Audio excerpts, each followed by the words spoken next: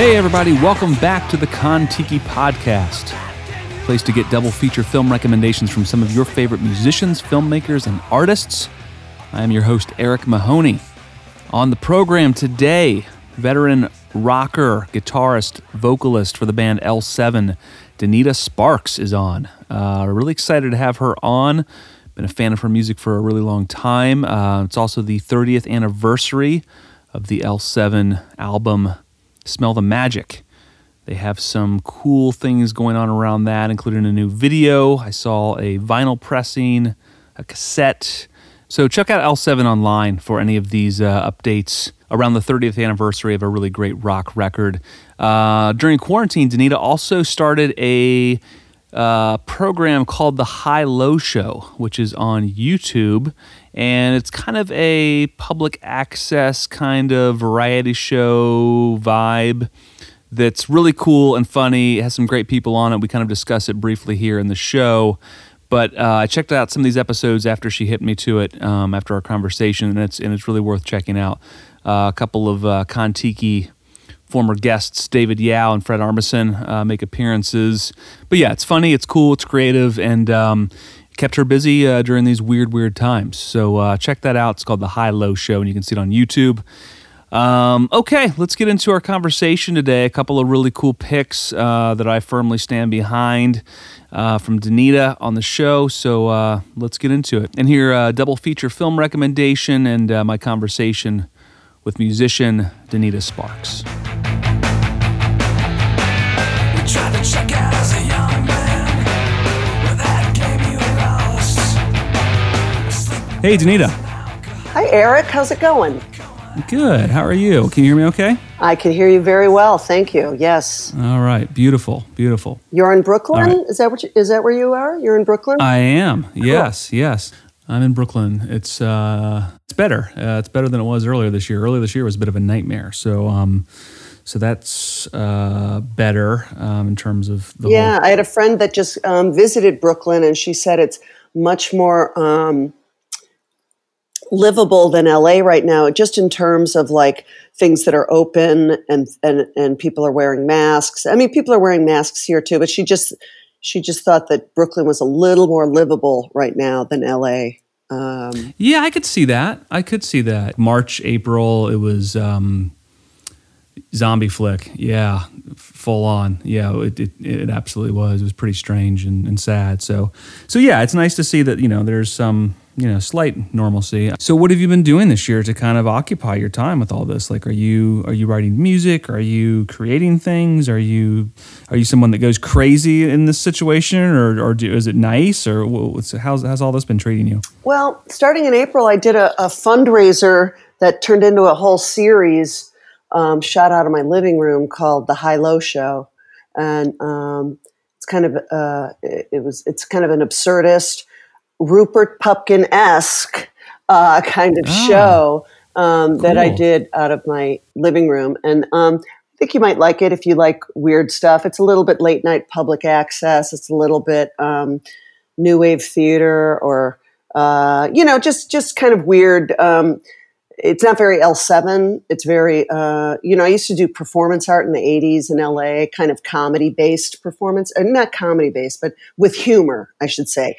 And so the show is kind of like that. It's called The High-Low Show. And so I did 8 episodes of that, and that took me all the way through July. And time was flying by because I was writing it and co-directing it. And now without that... Now it's like the pandemic's hitting me. It's like, whoa, like it's just, but yeah, I was very, very busy, but now I'm kind of like, what's going to happen? Like what, how long is this going to last?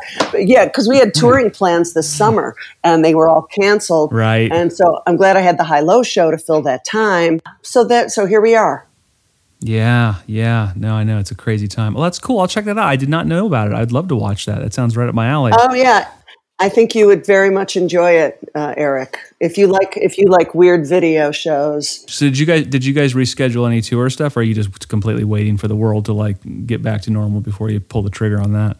Well, it's interesting because everything has been set forward a year to the day, because it's kind of an interesting thing with promoters, because if there are a flood of refund requests, they will go under, no doubt about it. So it's like everything was just like, okay, now it's, May 20th in Brisbane, Australia, like 2021, so everything's just been like, hold on to your tickets. We'll be there next year. So hopefully that'll be ready to go. So that's such a weird, there's so many conundrums about the whole thing that, around the entertainment industry. That's so weird and so hard to figure out. But I enjoyed the documentary on you guys as well. What was that experience like on the other side of things, to have your, career immortalized in film? Was that a weird experience, or was it fun, or how did you feel about it? Well, it was a shit ton of work. Mm-hmm. I did not. I had final cut on it, so I went through I went through every cut and was making notes. I went through all of the archive footage, had that all transferred. Basically, we handed our director everything, like like everything, but it was a shit ton of work for me, but I'm really glad it's there, and I'm glad we got to tell our story, because I think, all bands are to a certain level misunderstood, and so I'm glad that we got at least some things clarified and found some use for our home movie footage, which was great. So Yeah, I enjoyed that as well. I think it's wonderful. I mean, I'm a huge music doc person, and cool. I always just, I always enjoy them immensely. So I thought it was great. But I can appreciate that being the person on screen and having those like lifelong relationships kind of played out can also be kind of sensitive and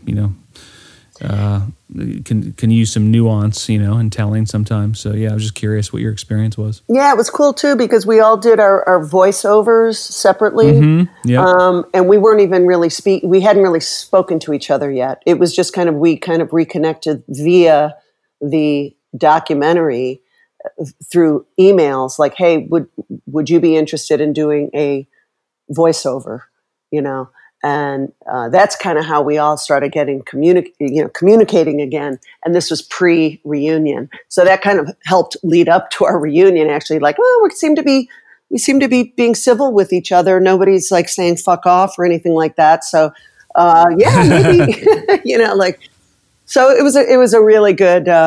It was really good. Well, that's a good segue. Tell us what your double feature recommendation is, and then we'll talk about each of them individually a little bit, and maybe some of the connectivity between the two. Okay. Well, my double feature today is The King of Comedy, starring Robert De Niro, Martin Scorsese film, and My Breakfast with Blassie, starring Andy Kaufman and Fred Blassie.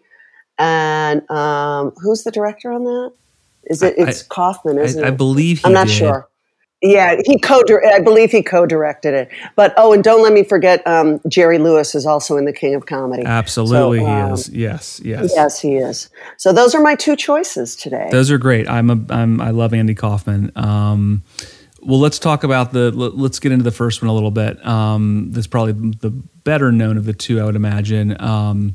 So King of Comedy. So of all the Scorsese films, that you could comb through, this one resonated. Is this one of your favorites of his, or did you like pairing it with the Kaufman film? What was the reasoning behind that first one? I would say The King of Comedy is one of my favorite films of all time. Of all time. Gotcha. And I love. Don't get me wrong. I love Scorsese films. I think Wolf of Wall Street is a masterpiece. I think Goodfellas is a masterpiece. I love Taxi Driver. I like a lot of Scorsese stuff, but King of Comedy is just so offbeat and so unexpected. And De Niro's performance is just so out of the box for him, and it's just genius. It is, yeah. This performance from him at that time period, especially coming off of some other films, is surprising and really amazing. Why don't, just for anyone that isn't familiar, can you give us just a brief synopsis of the plot for that one, just to kind of clue some people in if they haven't seen it? Well, our main character is played by Robert De Niro, is Rupert Pupkin, and he is a massive fan of a talk show host named Jerry Langford, played by Jerry Lewis. And so it's a very different role for Jerry Lewis as well, because it is pure drama, a dramatic role for Jerry Lewis. So it's almost like the almost like the genres are overturned just with the actor's expertise, almost, you know. Even though I wouldn't say that De Niro's performance is comedic, but it's not a comedy. But I find it very, very funny. So I don't know. First off, let me preface this with, I'm not a film critic, and I'm not the most articulate in these matters. But basically, Rupert Pupkin lives with his mother, and he wants to be a stand-up comic, and he wants to eventually rise to being like a Jerry Langford, which is, you know, the talk show host guy. And so he just is recording his comedy tapes in the basement of his mother's house, and he tries to get them to Jerry Langford standing at the stage door, and there's always chaos at the stage door because everybody's trying to get to Jerry Langford. You know, all the fans and the paparazzi, and so he weasels his way sort of into Jerry Langford's life just by being this very, very pesky fan, and it just kind of takes off from there. Yeah, exactly, and so.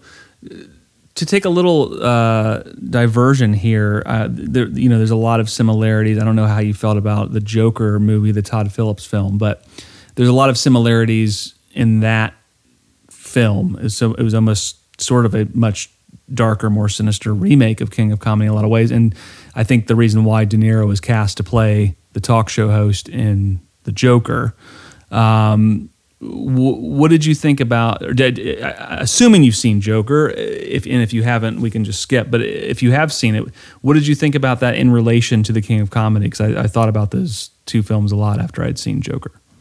I thought they're an excellent pairing for a double feature as well. I thought the Joker was excellent. It was my favorite film of the year. Mm-hmm. I thought Joaquin Phoenix was outstanding. I loved that De Niro played the Jerry Langford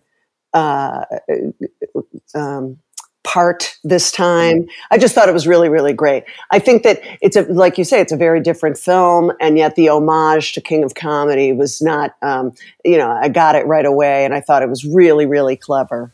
Yeah, I agree. Yeah, I agree too, and I like those references too. And I also like the King of Comedy too. What struck me watching it is that I thought it was a really interesting take on the obsession with fame at a time when we hadn't sort of jumped into this, what I would consider a hyper obsession with fame at this point where we are, collectively in humanity.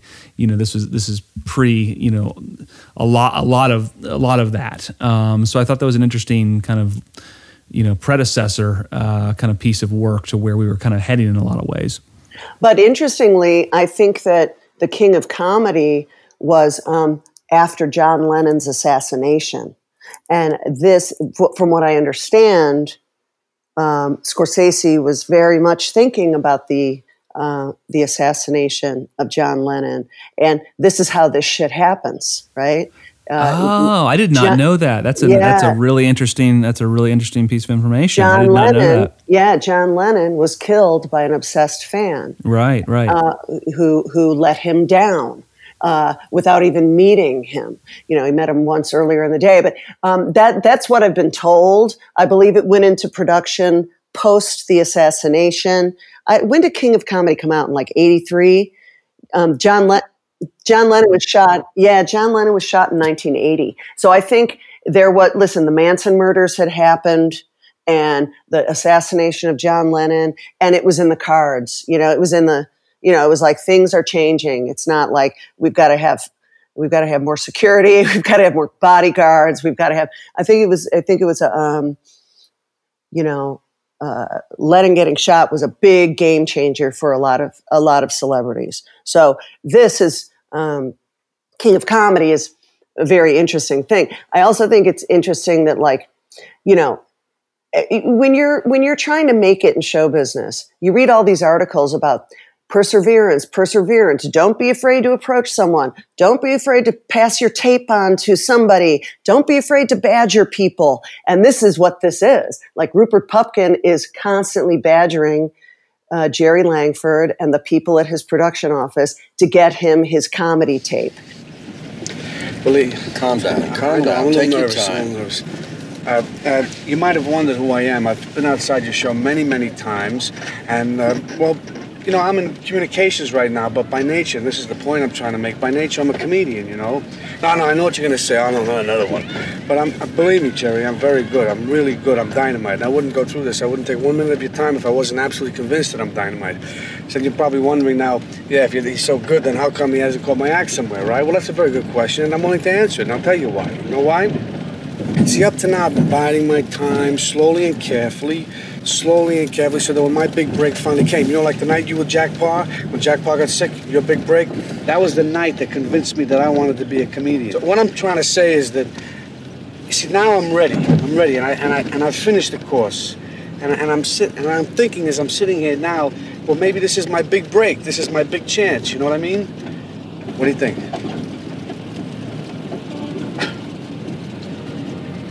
Look, what'd you say your name was? Rupert. My name is Rupert Pupkin. All right, look, pal. I gotta tell you, this is a crazy business, but it's not unlike any other business. There are ground rules. And you don't just walk onto a network show without experience. Now, I know it's an old hackneyed expression, but it happens to be the truth. You got to start at the bottom. I know, that's where I am, at the bottom. That's a perfect place to start. And so it's this weird, like, you know, it's like, what do you believe as a, you know, and I believe I've got a little bit of Rupert Pupkin in me, and I've got Jerry Langford in me. And I feel like I've lived a little bit of both sides of it, not nearly as weird as Rupert Pupkin, and not nearly as famous as Jerry Langford, but I get it, you know. Yeah, I get people shove tapes at me, CDs at me all the time, you know, try to get an alone time with me all the time. And most of the time, they're wonderful, lovely people. And sometimes they're a little concerning. And so, no joke, you know, no joke. I believe that. Concerning was just a really diplomatic and nice word to use. Yeah, you know, so it's a really great film. And even, like, you know, Rupert Pupkin's wardrobe is amazing. His hairdo is amazing. I love how they keep mispronouncing his name at the production offices of the Jerry Langford show. I love just a lot of things about it. I love him. I'm not going to give away any scenes or anything, but there are some scenes in it that are really great. Yeah, he's sort of the ultimate, like, bad luck kid. You know, no one ever takes him seriously from mispronouncing his name everywhere he goes on up the ladder. And it's so weird too. It's like, should they take him seriously? And, you know, so many of these things are like, a lot of people are a joke until they're famous. And this whole, the whole psychology of this film is very, very intriguing, because it's like, I've known plenty of people in rock and roll who were a fucking joke on the scene, and then they became huge. And it's like, hey, you're a laughing stock until you make it. But there are a lot of people who believe that, who will never make it, and they will forever be kind of a misfit and kind of peculiar and not really socially acceptable. Right. Yep. Yes. Well, that's maybe that description is a good segue into Andy Kaufman a little bit too. Who, I mean, I just think the world of him. This film in particular, this is also like not a feature length runtime, isn't it? Like 50 minutes or something. I think it's 60. Yeah. It's kind of a little, like, it's like way north of a short and less than a feature. But I saw it I saw it in a movie theater when it came out. Oh, okay. It was a feature release in, like, art houses. Like, I saw it in LA at the New Art or something. You know, so it was it was a film. So tell us about it. I think this is a lesser known one. So give us a little. There's sort of a backstory to the film as well, but give us a little information about the film, and then let's talk about your take on it. Well, My Breakfast with Blassie was a takeoff on, what was it? My Dinner with Andre. Exactly. Yeah. Yes. And but it is a film. Again, it's a it's a very peculiar film, and Andy Kaufman takes professional wrestler legend Fred Blassie to breakfast at Sambo's in Los Angeles, and he interviews him. And this is when Andy Kaufman was wrestling women and had just gotten his neck broken by Jerry Lawler at a ring in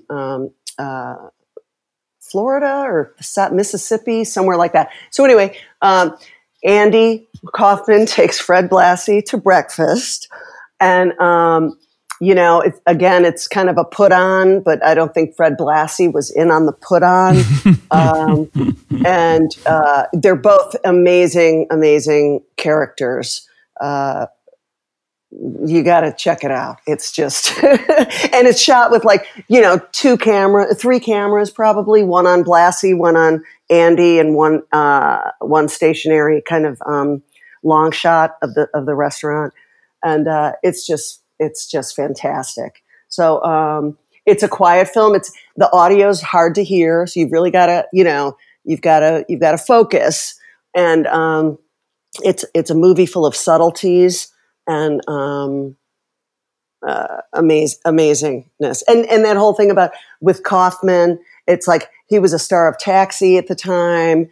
I believe he even had a job at Sambo's at the time while he was on Taxi. So he was just like a living performance art piece, Andy Kaufman. And this is part of his,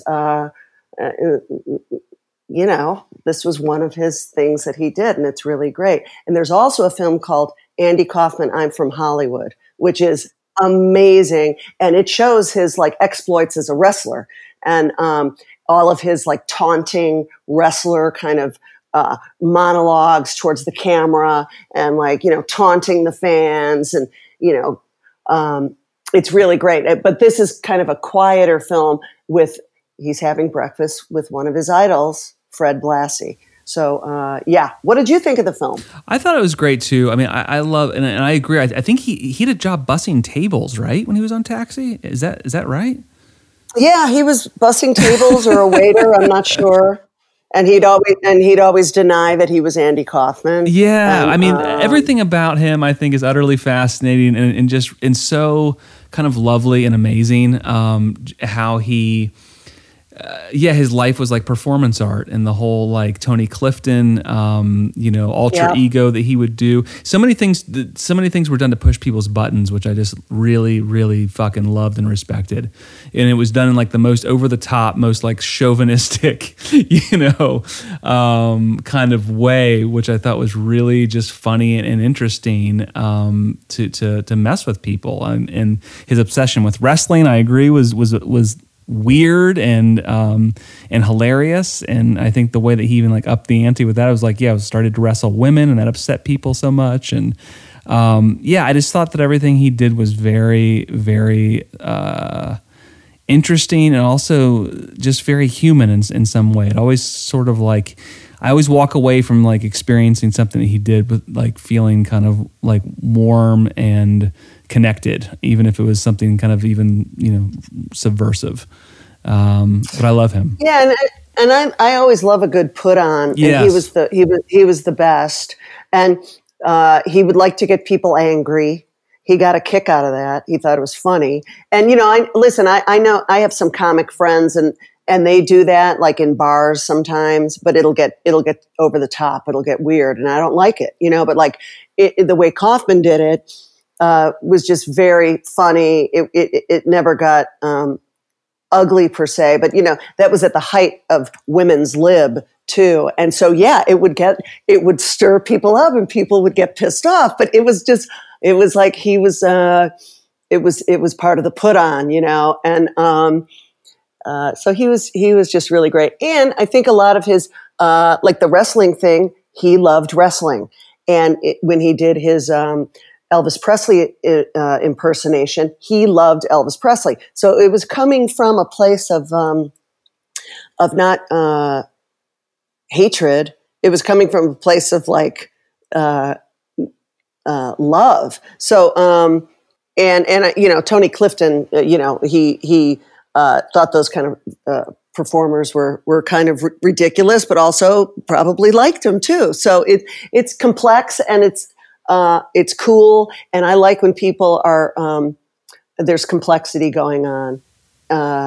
Yeah, I agree 100%, and I think you hit the nail on the head with where all this is coming from, because I also know people that like to provoke as well, and oftentimes for me it doesn't feel right sometimes, or it feels very mean-spirited. I think because of who he was as a person, and certainly obviously I didn't ever meet Andy Kaufman, but I mean, this is all just speculative on my part, but I think that, you know, knowing what I know about him and knowing like where all of these ideas originated from and the meaning behind them were much softer and gentler, and I think it was more about like, you know, just connecting and having an experience together, and like actually, you know, also thinking about things and the way that we treat people. And there was all of his work was seemingly very layered to me, and what was on the surface was just, you know, just a very small part of what he had in mind. And I think that's why all of those things resonate deeper and don't feel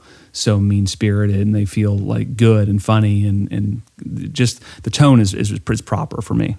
Yeah, and he, you know, he didn't mind being booed for his comic performances. He didn't mind being booed. He didn't mind being heckled. In fact, it made the audience it brought out their ugliness, and it was almost like, it was like, who's ugly here? Who's the, you know, who's the one who's getting, I don't know. He was just brilliant. But I also love in these two films, you know, the quality of My Breakfast with Blassie is not good. You know, it's like it's a Super 8 or a 16 millimeter. It's just very rough looking. There was no lights. No, I don't know how they lit it. I don't know. It's just very.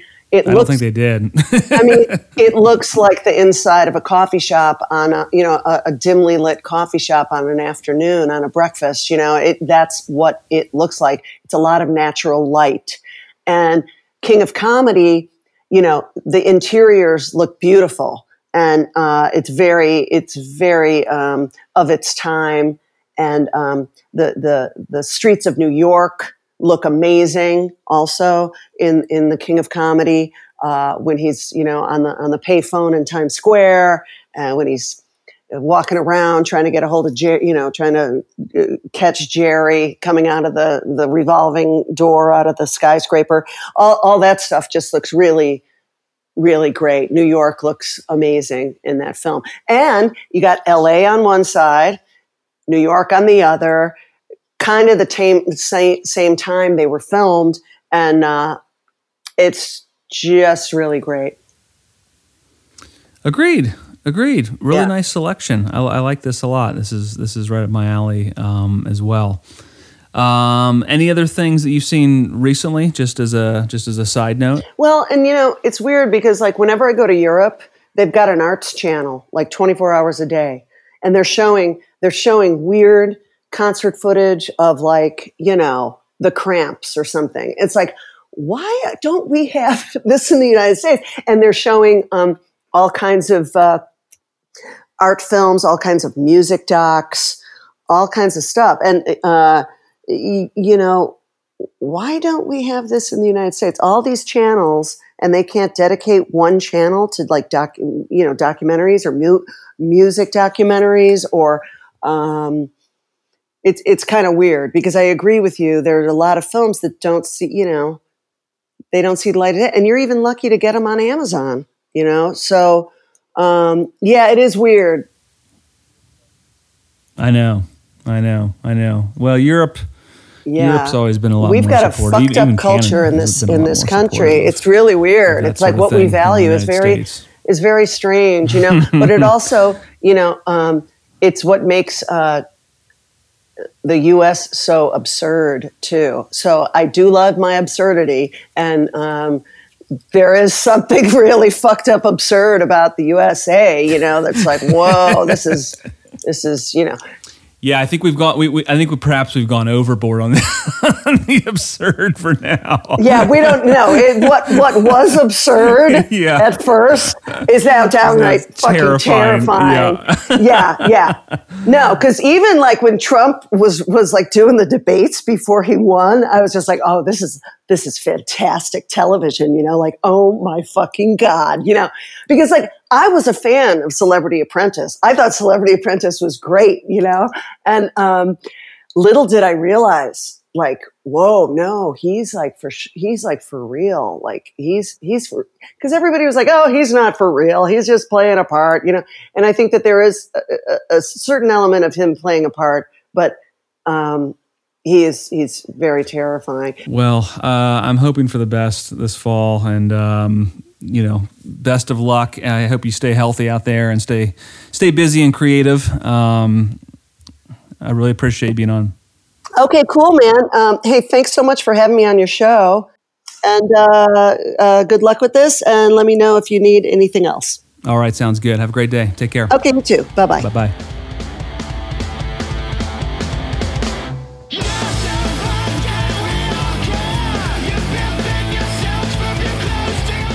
So that's our show. I want to again thank Danita Sparks for coming by and talking films. That was really fun.